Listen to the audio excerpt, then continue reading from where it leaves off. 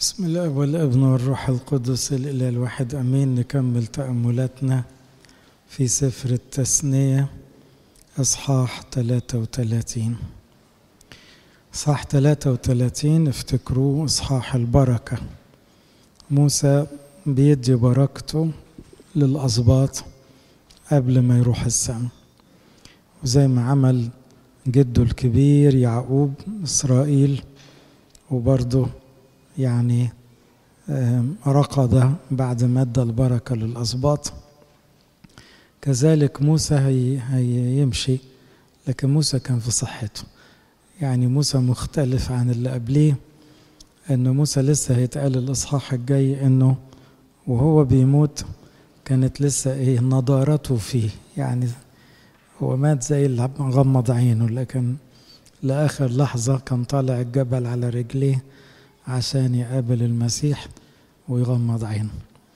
فموسى له خصوصية كده عند ربنا. يعني احنا بدأنا موضوع البركة وابتدى يكلم الأسباط، فقال ليحيى رأوبين ولا يموت، وبعدين ادى دعوة حلوة ليهوذا ودعوة حلوة للاوي سبط الكهنوت، وبعدين لبنيامين، وبعدين دخلنا على يوسف المرة اللي فاتت.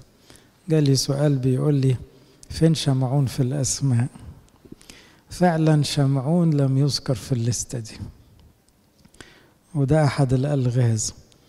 البعض قال لأنه موسى علم بالروح أن سبط شمعون كاد يدخل في سبط يهوذا مع الأيام، يعني تاريخيا وجغرافيا بعد ما سكنوا كنعان توزعوا على الأرض، سبط شمعون دخل على سبط يهوذا وتقريبا هويته كادت تختفي، فكأنه موسى كان شايف كده. البعض بيقول برضو لأنه كان لازم يفضلوا 12، فهنا احنا عندنا واحد اتفك باتنين. يوسف بقى منسى وبقى إفرايم، لأنه من الأول يعقوب وعد بكده، فمن هنا شمعون لم يأتي ذكره.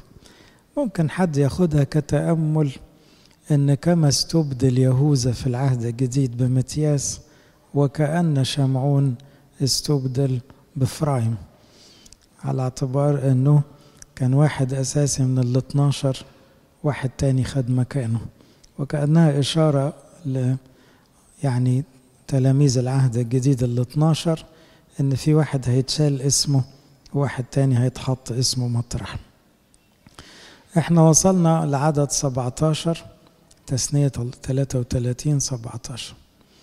بيقول وهو بيدعي يوسف بالذات خد له كده شوية دعوات حلوة، لأنه يعني اتوصى بيه، وهيفكوا في الآخر بكلمة إفرايم ومنس. يعني هي دعوة مركبة وطويلة لأنها مقصود بها 2، هيختمها بكلمة ربوات إفرايم وألوف منس. فبيقول بكر ثوره زينة له، قرناه قرن رئم، بهما ينطح الشعوب معا إلى أقاصي الأرض. مقصود بكر الطور دايما ده رمز للإخصاب، يعني هيبقى سبط غني. وفعلا في التاريخ إفرايم وبعدين منسى كانت أسباط غنية وكان فيها خير كتير وكان عددها كبير، لدرجة أحيانا بعد كده في الأنبياء بعد موسى بقى ب700-800 سنة كان ساعات يقال جزافا عن كل إسرائيل إفرايم، لأنه كان أكبر سبط عددا. وقرناه قرن رئم، اللي هو الغزال القوي اللي ينطح يعني أي حاجة، فهنا معناه أنه هيبقى عنده قوة حقيقية يناطح بها الشعوب. فكانت الشعوب المحيطة تعول هم إفرايم لأن عددهم كبير قوي وكانوا يعني أجسام كده وصحة. فموسى شايف بعين النبوءة ما سيحدث للأسباط، لكن طبعا الآباء في التفسير دايما يربطوها بالمعاني الروحية، أن يوسف لأنه أكتر واحد كان ماشي صح. كلكم عارفين حياة يوسف كانت حياة شبه مثالية. يوسف ده اللي حب إخواته رغم أن إخواته اضطهدوه وخدعوه وظلموه وافتروا عليه، لكن فضل يوسف مثالي، حب إخواته وما بعدش عن ربنا وتعرض لحروب كتيرة وفضل محافظ على نفسه. فكأنه يعني بقاله قرناي الغزال القوي، يعني ناطح الشيطان. يعني الشخص اللي ماسك في ربنا، انتوا عارفين الشعار اللي قاله التكوين ورجع القديس يوحنا قرروا في العهد الجديد، يقول كان الرب مع يوسف فكان رجلا ناجحا. فنجاح يوسف انه كان دايما ماسك في ربنا. اللي ماسك في ربنا يناطح الجبال، يناطح شياطين، ما حدش يقدر يوقفوش، لانه ما بتبقاش قوته الشخصية، بتبقى قوة ربنا. وفصلها في الاخر بكلمة هما ربوات افرايم وألوف منس. كلمة ربوة يعني 10,000، وبالتالي ادى لإفرايم أرقام أكبر من منس. وده يرجعنا لوقت يعقوب لما حط ايديه على دماغ إفرايم ومنس وهو على فراش الموت، قام عكس ايديه كده زي الصليب. عشان كده لغاية النهارده الكاهن لما يجي يختار الحمل تلاقوا عمل حركة الصليب دي عشان يمينه يجي ناحية قربان الشمال. فطبعا يوسف استاء ليه؟ لأنه هو مظبط له وعارف ان ابوه نظره ضعيف، فكان جايب له منس على يمينه وفرايم على شماله. فلما عكس ايديه كده ايده اليمين راحت على فرايم والشمال راحت على منس، واليمين دايما يمين البركة. فحب يعدلها له، ما هو ابنه برضه ويعقوب كبير. فقال له لا يا ابني انا عارف بعمل ايه. فنبهه يعقوب انه لا انا عارف، يعني انا دلوقتي مش بتحرك بدماغي، الروح القدس بيحركني. فاليمين لما اتحطت على فرايم كانت اشارة انه هذا السبط له بركة خاصة، وفعلا اصبح سبط قوي وغني زي ما قلنا، وقيل عنه ربوات افرايم. اما منسى خد البركة لكن بقى اقل. هو مين البكر في الاصل؟ منس. وهنا تتكرر قصة أنا قلتها لكم قبل كده بس بعدها، إنه وكأن التاريخ العهد القديم بيؤكد إن البكر حرفا لن يأخذ البركة في الآخر. يعني إيه؟ تعالوا نعيش مع القصص. قايين بكر خد على دماغه، خد لعنة بسبب اللي عمله، بس كده. مثلا نمشي شوية نلاقي إسماعيل هو البكر لكن البركة في إسحاق. نلاقي عيسو هو البكر لكن البركة راحت ليعقوب. نلاقي راؤوبين هو البكر، بركة راحت ليهوذا أو يوسف. وهنا نلاقي منسى البكر، بركة راحت لإفرايم. إيه الحكاية؟ لأنه إسرائيل على بعضه كشعب إسرائيل هو البكر، يعني أول شعب يعتبر ينتسب لله. وإسرائيل على بعضه هيترفض، وهنبقى احنا اسمنا كنيسة كنيسة أبكار. عشان كده البركة تبقى لينا مش لإسرائيل. وموسى لما دخل لفرعون أول مرة قال له أطلق ابني البكر، لأن أول مرة يبقى في شعب تبع ربنا كان شعب إسرائيل. لكن لأن التاريخ حسب قصد الله وحكمة الله عاوز يؤكد أن الولادة الجسدية مش هي مجال الفخر، يعني لأنه شريعة العهد القديم كانت تبدي البكر، تديله نصيب 2 دايما. طب هو اللي اتولد الأول ده إيه فضله؟ عمل إيه زيادة؟ الحقيقة ما عملش حاجة زيادة، لكن كجسديا يعني بيسموه فضل القوة، يعني فاتح رحم أمه يعني فبداية الخير فياخد نصيب 2. تلاحظوا في العهد الجديد حتى في الورث ما بقاش القاعدة دي ماشي. في العهد الجديد احنا بنسوي الإخوات ببعض، ولاد في بنات، لا نقول الكبير ولا نقول البكر ولا نقول الراجل ولا نقول الست، كله زي بعض. لأن أصبح لنا معنى البكر روحيا. البكر روحيا يعني المولود من رحم الكنيسة. هنا المولود بالروح هو ده بقى كنيسة الأبكار. فاحنا مولودين جسديا وكأننا كلنا أبكار، لكن دي طلعت ما بتجيب لناش البركة. رجعنا اتولدنا بالروح في المعمودية فبقينا احنا أبكار. أبكار بمعنى نرث البركة. ولزبولون قال افرح يا زبولون بخروجك وأنت يا يساكر بخيامك.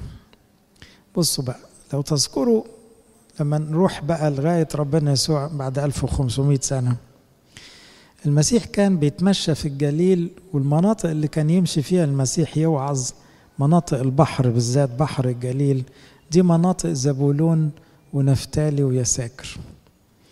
فالمناطق دي الأرض دي اتباركت إن المسيح كان بيقضي فيها أطول وقت، لأن هو من الجليل، من ناصرة الجليل اللي هي مناطق شمال إسرائيل.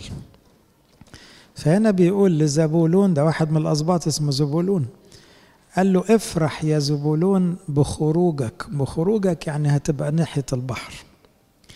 أما يساكر، وده كان أقرب واحد ليه على مستوى الجغرافيا والأرض، بخيامك، لأنه ناحية جوه شوية فواخد الصحراء، واخد الرملة. يبقى زبولون واخد شاطئ البحر ويساكر واخد الرملة، فده هيعيش في خيام وده هيعيش في مراكب يعني، أو هيعيش على البحر.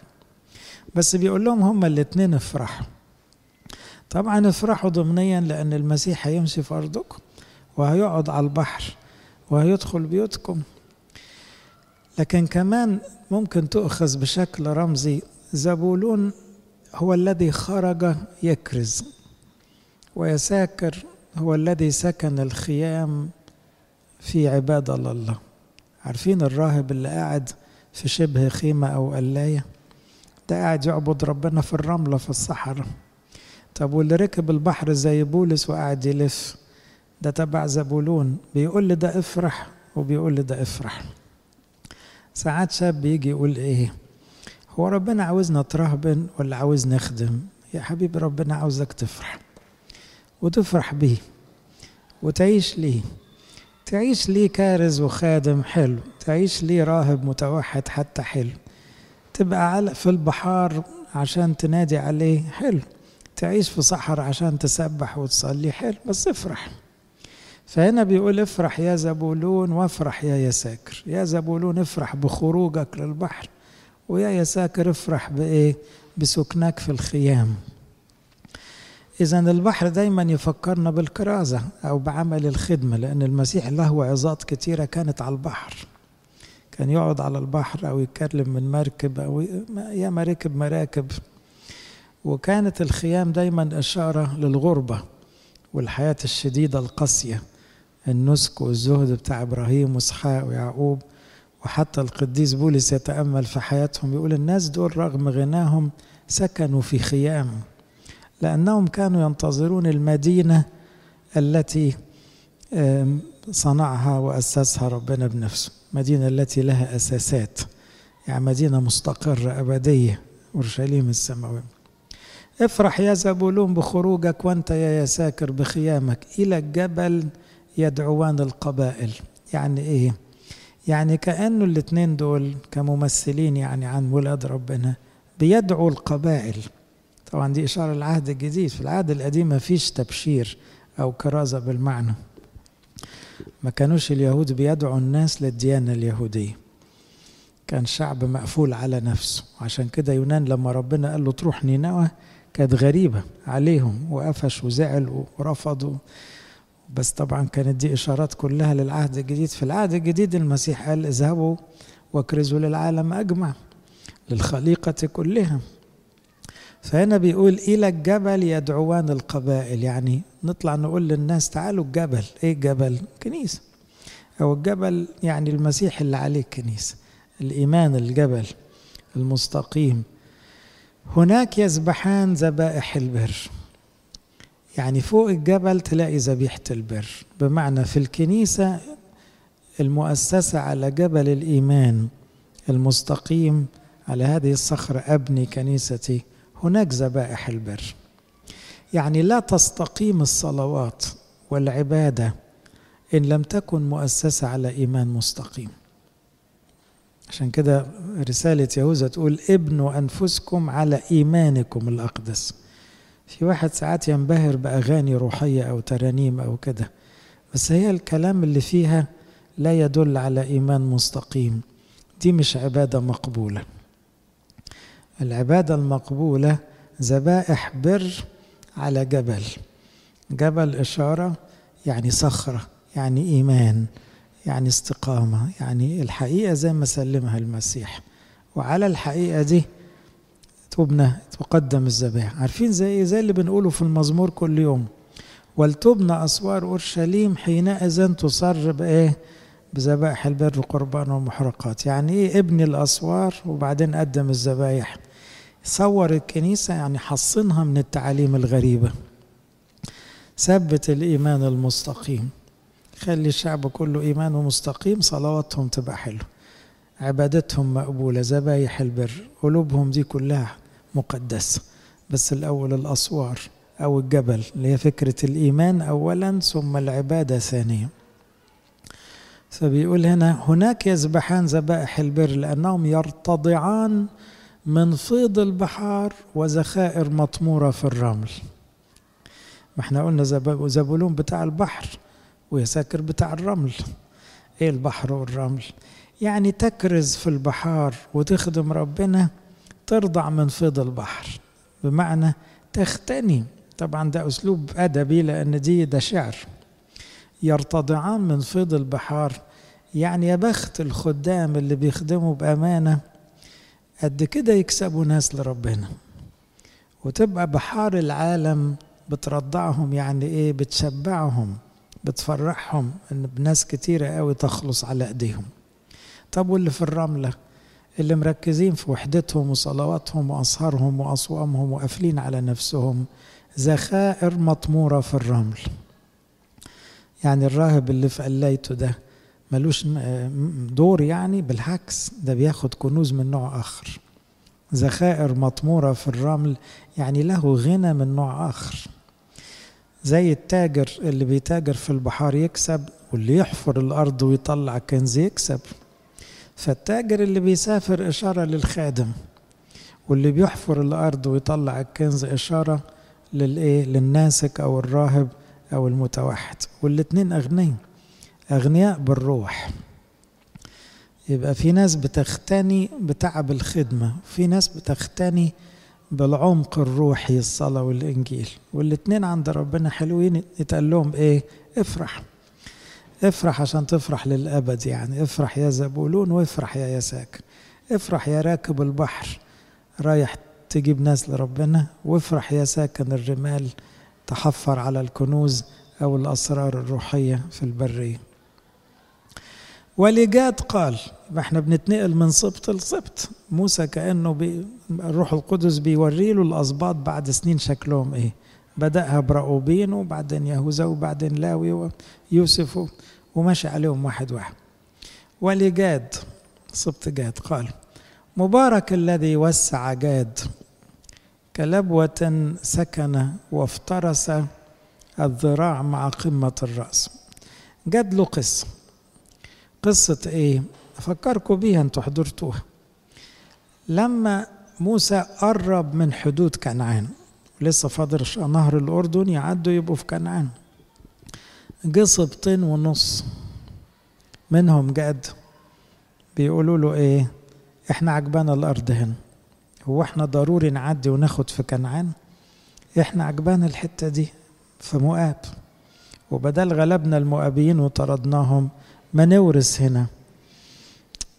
موسى راجل طيب لكن ما بيعملش حاجة من دماغه، فراح على ربنا، يا رب رأوبين وجاد ونص منسى، سبطين ونص، ده مئات الآلاف، عشرات الآلاف على الأقل، عاوزين يورثوا هنا. فربنا قال له اخواتهم هيتعبوا وهيعدوا وهيحاربوا عشان يسكنوا، يبقى الرجالة فيهم يطلعوا مع اخواتهم يكملوا الرحلة ويسكنوا اخواتهم ويطمنوا عليهم، وبعدين يرجعوا ايه لعيالهم تاني مطرح ما سابوهم. فكانت حكمة ان ايه الكنيسة كلها ملتحمة ببعض، نطمن على بعض، اللي سبقونا يصلوا لنا واحنا نصلي لهم، لكن ما يسيبوناش في الغربة بتاعتنا دي. اللي سبق ودخل الفردوس يقول ماليش دعوة باللي في الدنيا، ما احنا اخوات لازم يصلي لنا عشان نكمل احنا كمان. فهنا كلام عجبهم، فجات كان أول من قال له إحنا عجبنا الكلام جدا يا موسى وهنعمل بالظبط اللي اتقال. كل رجالتنا هيمشوا معاكم لآخر السكة، نعدي الأردن وإن كان في حروب نحارب معاكم ونورث كنعان ونسكن إخواتنا، ولما تدينا التمام نرجع تاني لخيامنا عبر الأردن. فهنا بيقول إيه؟ مبارك الذي وسع جاد، يعني ربنا يوسع عليكم. ليه؟ لأنه جاد رغم أنه اختار لنفسه لكن ما كانش متمسك إلا برضا ربنا، فلما ربنا وافق كانوا فرحانين. كلبوة سكن وافترس الذراع مع قمة الرأس، لأن قبلها غلبوا شعب مؤاب الوثني، فكان كأسد يعني أقوياء، بتوع جد دول كانوا أقوياء، فطبعا ساعدوا بقية الأسباط عشان يتسكنوا في كنعان. ورأى الأول لنفسه، هي دي بقى الجزء اللي يعود على تاريخ التسكين، اللي هي إيه؟ رأى نصيبه الأول لنفسه، يعني لما وصل للمنطقة دي هم بصوا وقالوا لا احنا عاوزين دي، فهم اختاروا يتسكنوا الأول، ومع كده ربنا ما رفضش اختيارهم طالما أمناء مع اخواته. عارفين لما تلاقوا حد سبقنا للسماء يقول لك ده ايه مستعجل على نصيبه، او يعني خد نصيبه بدري وصل قبلنا كلنا. هنا دي أشواق روحية، يعني ايه؟ كأنه سبق على عكس توقعات ناس تاني. فرأى الأول لنفسه، يعني وكأنه اشتهى نصيبه انه يسكن قبل غيره، لأن هناك قسم من الذي شرع من الشارع. الشارع مش معناها الشارع يعني المشرع، يعني المشرع اللي بيقسم وافق على الطلب، وأخذ هذا القسم وقال ده بتاع جاد، الأرض اللي هي إيه قبل ما يعدوا. هناك قسم من الشارع محفوظا فأتى رأسا للشعب يعمل حق الرب. يعني إيه؟ الناس دول عملوا حق ربنا، التزموا فعلا. طبعا الكلام ده خلي بالكم لسه هيعدوا، لكن موسى أدرك أن الشعب ده هيلتزم، وفعلا شعب جاد ورؤوبين ونص من الناس التزموا. لما تقروا سفر يشوع فضلوا سنوات مستنين كل اخواتهم يتسكنوا الأول، وبعدين رجعوا تاني إيه لأهاليهم بقى أولادهم عبر الأردن. فهنا بيقول يعمل حق الرب. يبقى ازاي الواحد يكمل جهاده طول أيامه ويعمل حق ربنا؟ يبقى كده خد نصيبه لنفسه. وكأن الواحد فينا بيحدد نصيبه. يعني ايه؟ حياتك هتقول مصيرك. عاوز نصيب صالح في السماء، طب ما انت عارف السكة، اشتغل، صلي، حب الناس، اتعب، جاهد، اهرب من الخطية، اعمل خير كتير. انت اختار النصيب لنفسك وماله. لكن هتقف تتفرج على المجتهدين وتزعل ان في حد خد نصيبك، طب ما انت غلطان. عشان كده يقول لألا يأخذ أحد إكليلك. يعني إيه؟ هتلاقي النصيب بيتاخد قدام عينك. ده مش لأن ربنا بيختار ناس، لأنه ده كل واحد يأخذ أجرته حسب تعبه. ربنا عرض علينا الطريق وقال لنا اللي هيتعب ويجاهد ويتمسك بإكليله هيوصل. الحكيمات كانوا سهرانين مخزنين زيت وصلوا، الجاهلات أهملنا السهر والتخزين ضاع. فيقول أتى رأسا للشعب يعمل حق الرب وأحكامه مع إسرائيل. ولدان قال، دخلنا على سبط آخر اسمه سبط دان. سبط دان ده كان جغرافيا بياخد أبعد نقطة في إسرائيل، وعشان كده يقولوا أكتر سبط عبد أوثان أو زاغ عن الروحانية. وبعض المفسرين يملنا أنه من سبط دان هيطلع الأنتي كرايست، يطلع ضد المسيح أو المسيح الكاذب. وبيأكدوا دي ليه؟ لما يعقوب تنبأ عن الأسباط قال كلام حلو في كل ولاده، جه عند دان وقال كلام مش حلو. قال دان حية على الطريق وفعوان على السبيل. حد يقول كده عن ولاده؟ يعني تنبأ عن يهوذا وقال كلام كويس وعن جه عند دان وزي اللي شاف حاجة خوفته أزعجته. فبعض الآباء يعتقدوا أنه ما هو لازم اللي هيجي يدعي أنه المسيح يبقى يهودي، على فكرة لازم يطلع من اليهود، ولازم هيجي يخدع الناس زي الشيطان، وهيبقى عنده قوات معجزية عشان يضلل الناس، فيبقى زي الشيطان. فعشان كده يعقوب صرخ ساعتها وقال لخلاصك انتظرت يا رب. يعني يا رب نجي، يا رب نجي العالم من الوقت ده اللي فيه ضد المسيح يضلل العالم. فهنا موسى وهو بيتنبأ عن دان قال ايه؟ قال دان شبل أسد. برضو أسد دي ممكن تمشي على الشيطان، مش كده؟ اللي قالها مين بقى؟ القديس بطرس. قال إبليس عدوكم يجول كأسد زائر. صحيح احنا نقول المسيح هو الأسد، رمز القوة ورمز الملك، لكن في صوت تاني برضو يلتهم الناس. الأسد المؤذي هو الشيطان. دان شبل أسد يسب من باشان، يعني يقفز كده من باشان، المنطقة اللي هيورثوها دان. وما كملش أكتر من كده، ما قالش كلام كتير. ما نعرفش بقى هل هو شاف حاجة برضو موسى، هل أدرك بالروح أنه ده أسد مؤذي، لأنه كان كلام يعني أغلب الأسباط خدوا كلام إيجابي قوي. هنا ما تقالش في دان كلام كتير يعني. وبعدين يقول ولنفتالي قال، دخلنا على سبط آخر، نفتالي. يا نفتالي اشبع رضا، وأنا عاوز أقف عند دي شوي. وامتلئ بركة من الرب واملك الغرب والجنوب. سبط نفتالي خد مساحة كبيرة من الأرض. هنا أنا عجباني كلمة اشبع رضا. عاوزين نطلع بالحتة دي. ساعات الواحد يبقى عنده كتير قوي بس مش شبعان، مش راضي مهما ربنا اداله. بعدين ربنا يدخلنا في أيام صعبة، عشان في الأيام الصعبة نكتشف إن الأيام السهلة كانت عز وكانت خير وكانت دلع. النفس نعمة، واللقمة اللي بناكلها نعمة، وخطوة الرجل دي نعمة، حركة الإيد دي نعمة، النظر ده نعمة، كلام ده نعمة، الناس اللي بيحبونا دي نعمة. لو واحدة من دول راحت الواحد بيتأزم، وبعدين ربنا يستر ويرجعها تاني، عشان يقول لك خدت بالك انك انت معاك حاجات كتيرة قوي، امال مش راضي ليه؟ مش شبعان ليه؟ هتقول ناقصك ناقصك فلوس. وهي الفلوس تيجي في العين، وتيجي في الكلام، وتيجي في الحركة، وتيجي في في النفس. ايه اللي انت بتبص عليه؟ الشيطان بيخلي الانسان عنده كذبة كبيرة عايش فيها، فطول الوقت يقول انا مش راضي وانا مش شبعان. دي كذبة، لان الانسان العاقل تلاقوه بسهولة جدا يبقى راضي وشبعان. اي واحد يبص لحياته كده يعني يشكر ربنا بتلقائية. ليه؟ ما كفاية عايشين، وكفاية كمان معروض علينا نروح السماء، وربنا بيحبنا وبيغفر خطايانا وبيستر علينا، ونبقى عاملين بلاوي قد كده وربنا يشيل ده كله. طب هو انت عاوز ايه اكتر من كده؟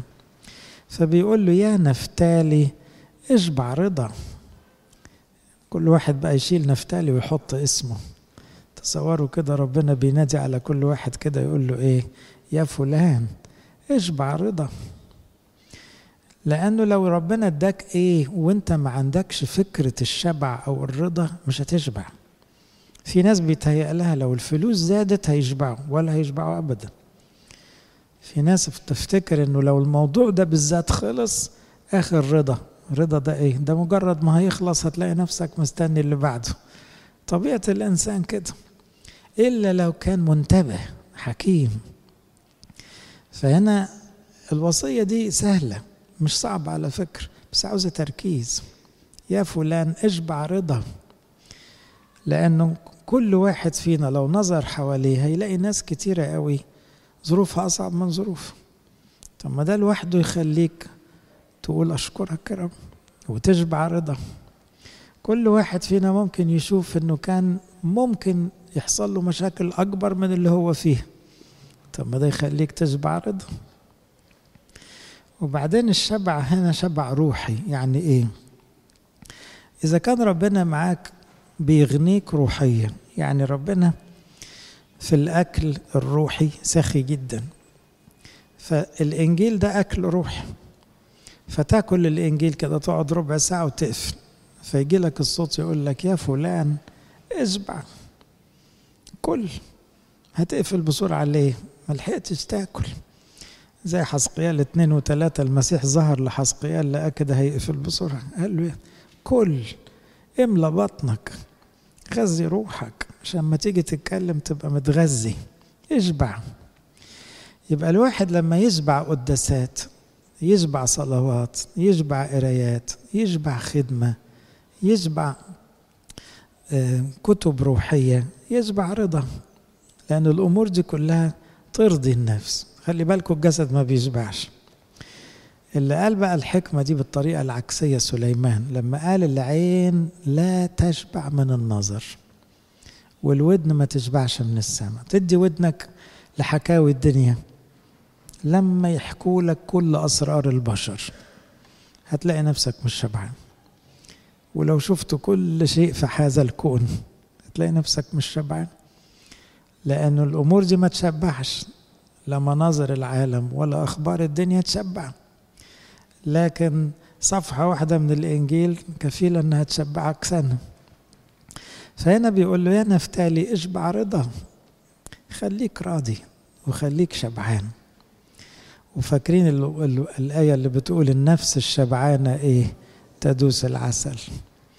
يعني يوسف كان في السجن أو قبل السجن كان في القصر، بس بيصلي شبعان بربنا. جات له خطية جاهزة كده وهو شاب وظروفه قاسية، بس نفسه شبعانة. داس العسل، دي شهوات بطالة، وقاوم بشدة، أصله شبعان مش محتاج الكلام ده.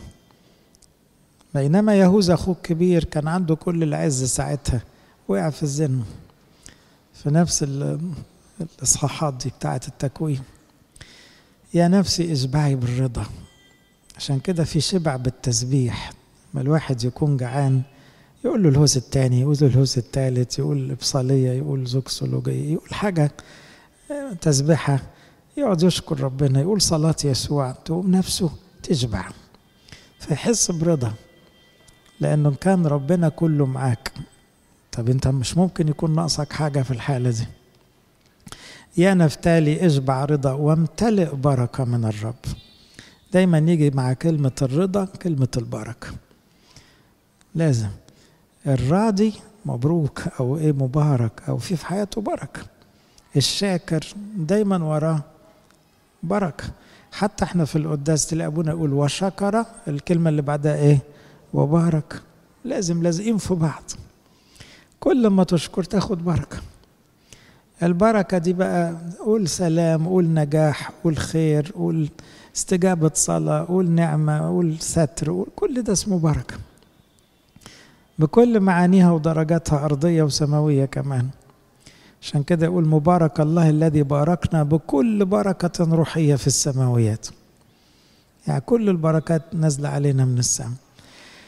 يا نفتالي اشبع رضا وامتلئ بركة من الرب واملك. بصوا بقى الثلاث كلمات دول، اشكر في بركة في ملك، أو خليك شبعان بالشكر تملك. يعني اللي بيقول أشكرك يا رب كتير ده له نصيب في الملك الأبدي. ده يملك مع المسيح. ليه؟ لأنه عاش حياته كلها يقول أشكرك يا رب، راضي شبعان بالنعم الإلهية مهما كانت ظروفه. لعازر غالبا كان شبعان بالرضا. لعازر المسكين، فاكرينه بتاع المثل الغني ولعازر، الراجل ما كانش بيشتكي على الأقل، فغالبا كان عنده شبع بالرضا. فيقول مات المسكين وحملته الملائكة حضن ابونا إبراهيم على طول. ليه؟ لأنه يملك. إذا كنا عاوزين نملك لازم نعيش حياة مليانة رضا مليانة شكر. والرضا معدي. يعني الأم الراضية عيالها راضيين، والأب والأم اللي بيقولوا أشكرك يا رب عيالهم يطلعوا نفسيتهم حلوة شايفين الخير. بينما الشكوى برضو معدية. اللي مش عاجبه حاله تلاقي الحتة دي تتنقل للي حواليه. تذمر معدي. شعب إسرائيل ابتدى بكم واحد متذمرين، كل الشعب اتذمر وقالوا نرجع مصر في الوقت اللي كان المسيح معاه ومعجزات ملحقاهم يعني، بس هم مش شايفين. يا نفتالي اشبع رضا وامتلئ بركة من الرب واملك الغرب والجنوب.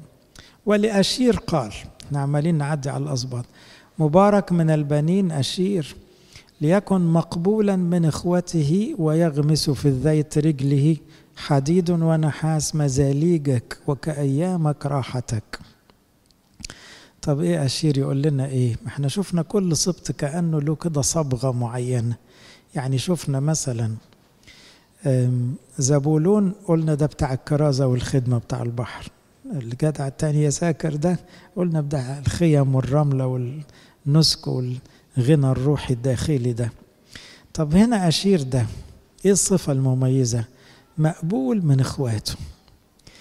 الشخص اللي مشغول يحب الناس ويريح كل الناس، بصوا ياخد وعد جميل ازاي، يغمس في الزيت رجله. الزيت دايما كان حاجة غالية في بلادهم زمانهم، الزيت ده رمز الغنى، الزيت حاجة غالية، لأن ده معناه يكونوا زرعوا زيتون وطلعوا زيت، فالزيت والخمر بالذات علامة الرخاء.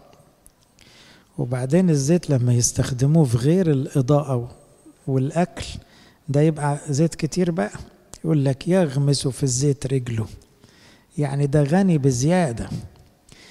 يبقى في حاجة مهمة هنا، اللي يعرف يحب الناس والناس كلها تحبه، ده الروح القدس مغطيه من رأسه لرجليه. يغمس في الزيت رجله يعني ايه؟ يعني حياته سلسة ناعمة، حياته هادية. في ناس كده مسالمة تعدي في الدنيا وتخلص كده، عمرها ما خصمت حد ولا زعلت مع حد ولا زعلت حد. يبقى حواليها ناس متعبين وصوتهم عالي وطلباتهم كتير وغاويين خناق، وده كده ايه؟ يغمسوا في الزيت رجله. النعومة والسلاسة والبساطة. ليه؟ مقبولا من اخواته. في ناس كده ما يختلفش عليها اتنين. يعني لو سألت اي حد في اي حتة عن فلان، لا ده طيب، ده مسالم، ده وديع، ده ما يزعلش من حد ولا يزعل حد. طب ما نفسنا نبقى كده. مش الكتاب قال خليكوا ودعاء والودعاء يرثون الأرض؟ هي دي يرثون الأرض، يعني يكسبوا الكل. أي حد يتشد للشخص الوديع المسالم ده مقبولا من كل الناس. لكن كل واحد فينا له ناس يحبوه ناس تانية مش عارفين يحبوه، يبقى نقصه وداع، يبقى مش مسالم كفاية، يبقى لسه في كبرياء جواه. أشير خد هذه الصفة الجميلة، فبيقول له ليكن مقبولا من إخواته ويغمس في الزيت رجله.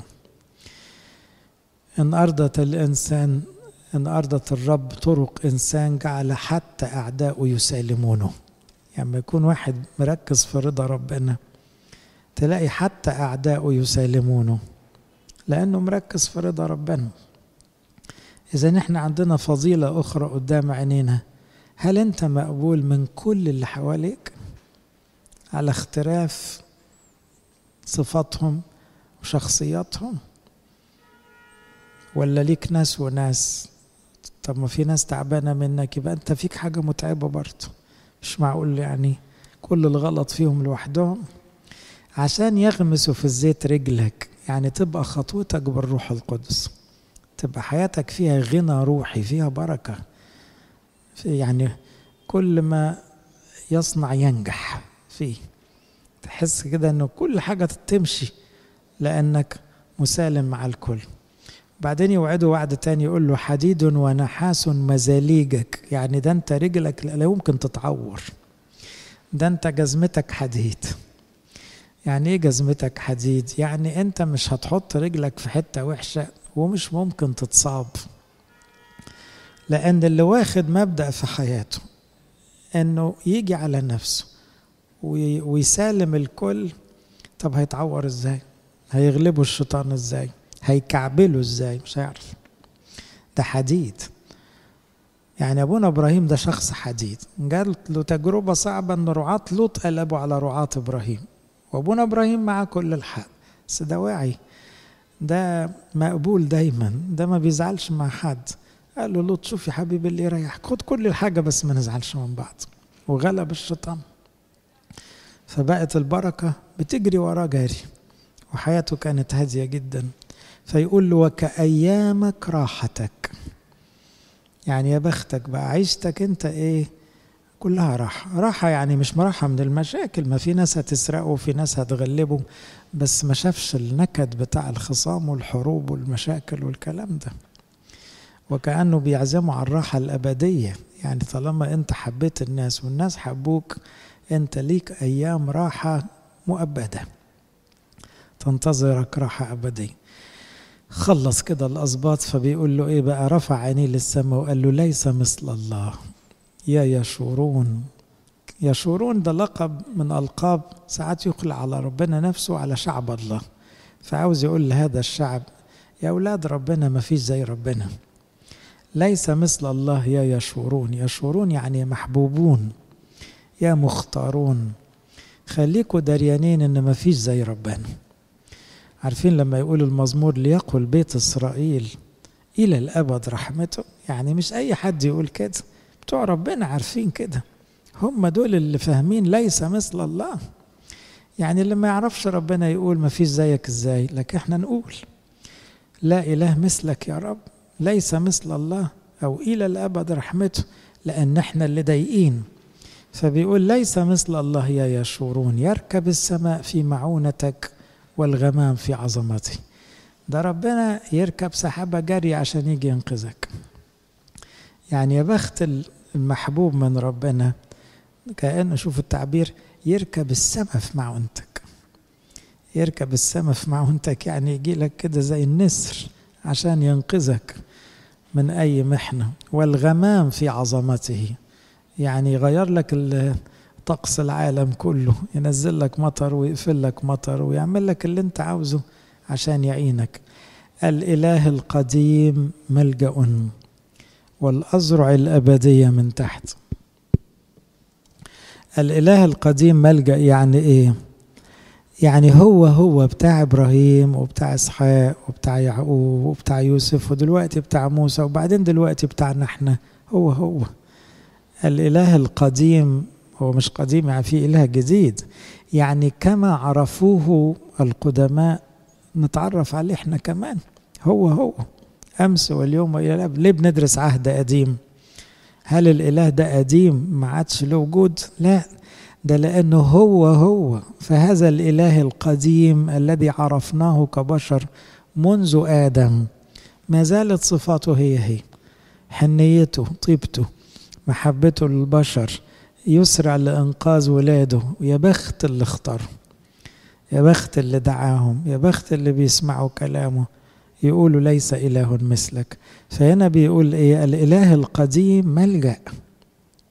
أنت جربت أن ربنا يكون ملجأك؟ تبقى حواليك مشاكل كتير وتقول لا هسيب الموبايل مش هكلم حد، هجري على الصلاة، هكلمه هو ملجئي، هو صخرتي، هو حصني، هو اللي يسمع، هو اللي يتدخل. الإله القديم ملجأ والأزرع الأبدية من تحت. تعبير جميل أوي. الأزرع الأبدية يعني ربنا شايلك بس أنت مش واخد بالك، كشعب أو كابن أو كشخص مختار. وأزرع مش بشرية، أزرع أبدية.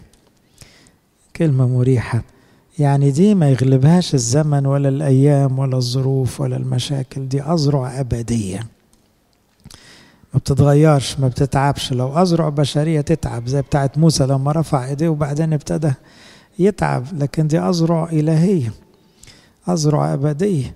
فلما تحس انك محمول على الأزرع الأبدية ده أجمل شعور في الدنيا، يخليك فوق السحاب، يخليك طاير. وده شعور موسى في اللحظات دي. خلاص وهو طالع الجبل بقى ايه للحضن الإلهي، كان حاسس انه اتشال 120 سنة من ساعة ما أمه شالته من بطنها كده، وفي أزرع أبدية شايلاه.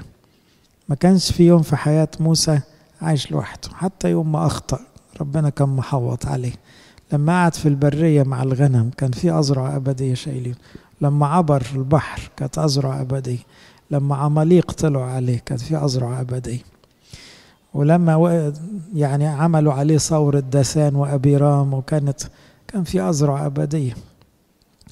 لما يجي الواحد في آخر حياته كده يكتشف إنه ده أنا كنت متشال طول العمر. وأنت لازم تكتشفها في آخر حياتك، ما تكتشفها دلوقتي. ما تتأمل في الأزرع الأبدية ده يخليك مختلف تماما في مشاعرك وفي قراراتك وفي حساباتك. لو انت مدرك يعني ايه في أزرع أبدية من تحت، من تحت يعني مش باينة، شايلة الأمور كلها، شايلة الكون كله لحسابك. وقفت الشمس عشان خاطر يشوع، وقفتها لغاية ما يشوع يبقى يخلص اللي في ايده. فالأزرع الأبدية من تحت يعني هناك يد خفية شايلة كل الأمور بس من تحت، لكن اللي بيدركها بقى بالروح بيبقى مستمتع بحياته وعايش في عز إلهي. لإلهنا كل مجد وكرامة إلى الأبد. أظن عرفتوا الآية، يا نفتالي اشبع رضا. يلا قولوا معايا، يا نفتالي اشبع رضا. كمان مرة، يا نفتالي اشبع رضا. تفضلوا نصلي. اللهم اجعلنا مستحقين نقول بالشكر، أبانا الذي في السماوات قدس اسمك، تكن مشيئتك كما في السماء كذلك على الأرض. خبزنا كفافنا أعطينا اليوم، واغفر لنا ذنوبنا كما نغفر نحن أيضا، ولا تدخلنا في تجربة لكن نجينا من الشرير، بالمسيح يسوع ربنا. ملك والقوة محبة الله الآب، نعمة ابن الوحيد ربنا وإلهنا مخلصنا يسوع المسيح، شركة ونعمة محبة الروح القدس تكون مع جميعكم. امضوا بسلام، سلام الرب يكون معكم.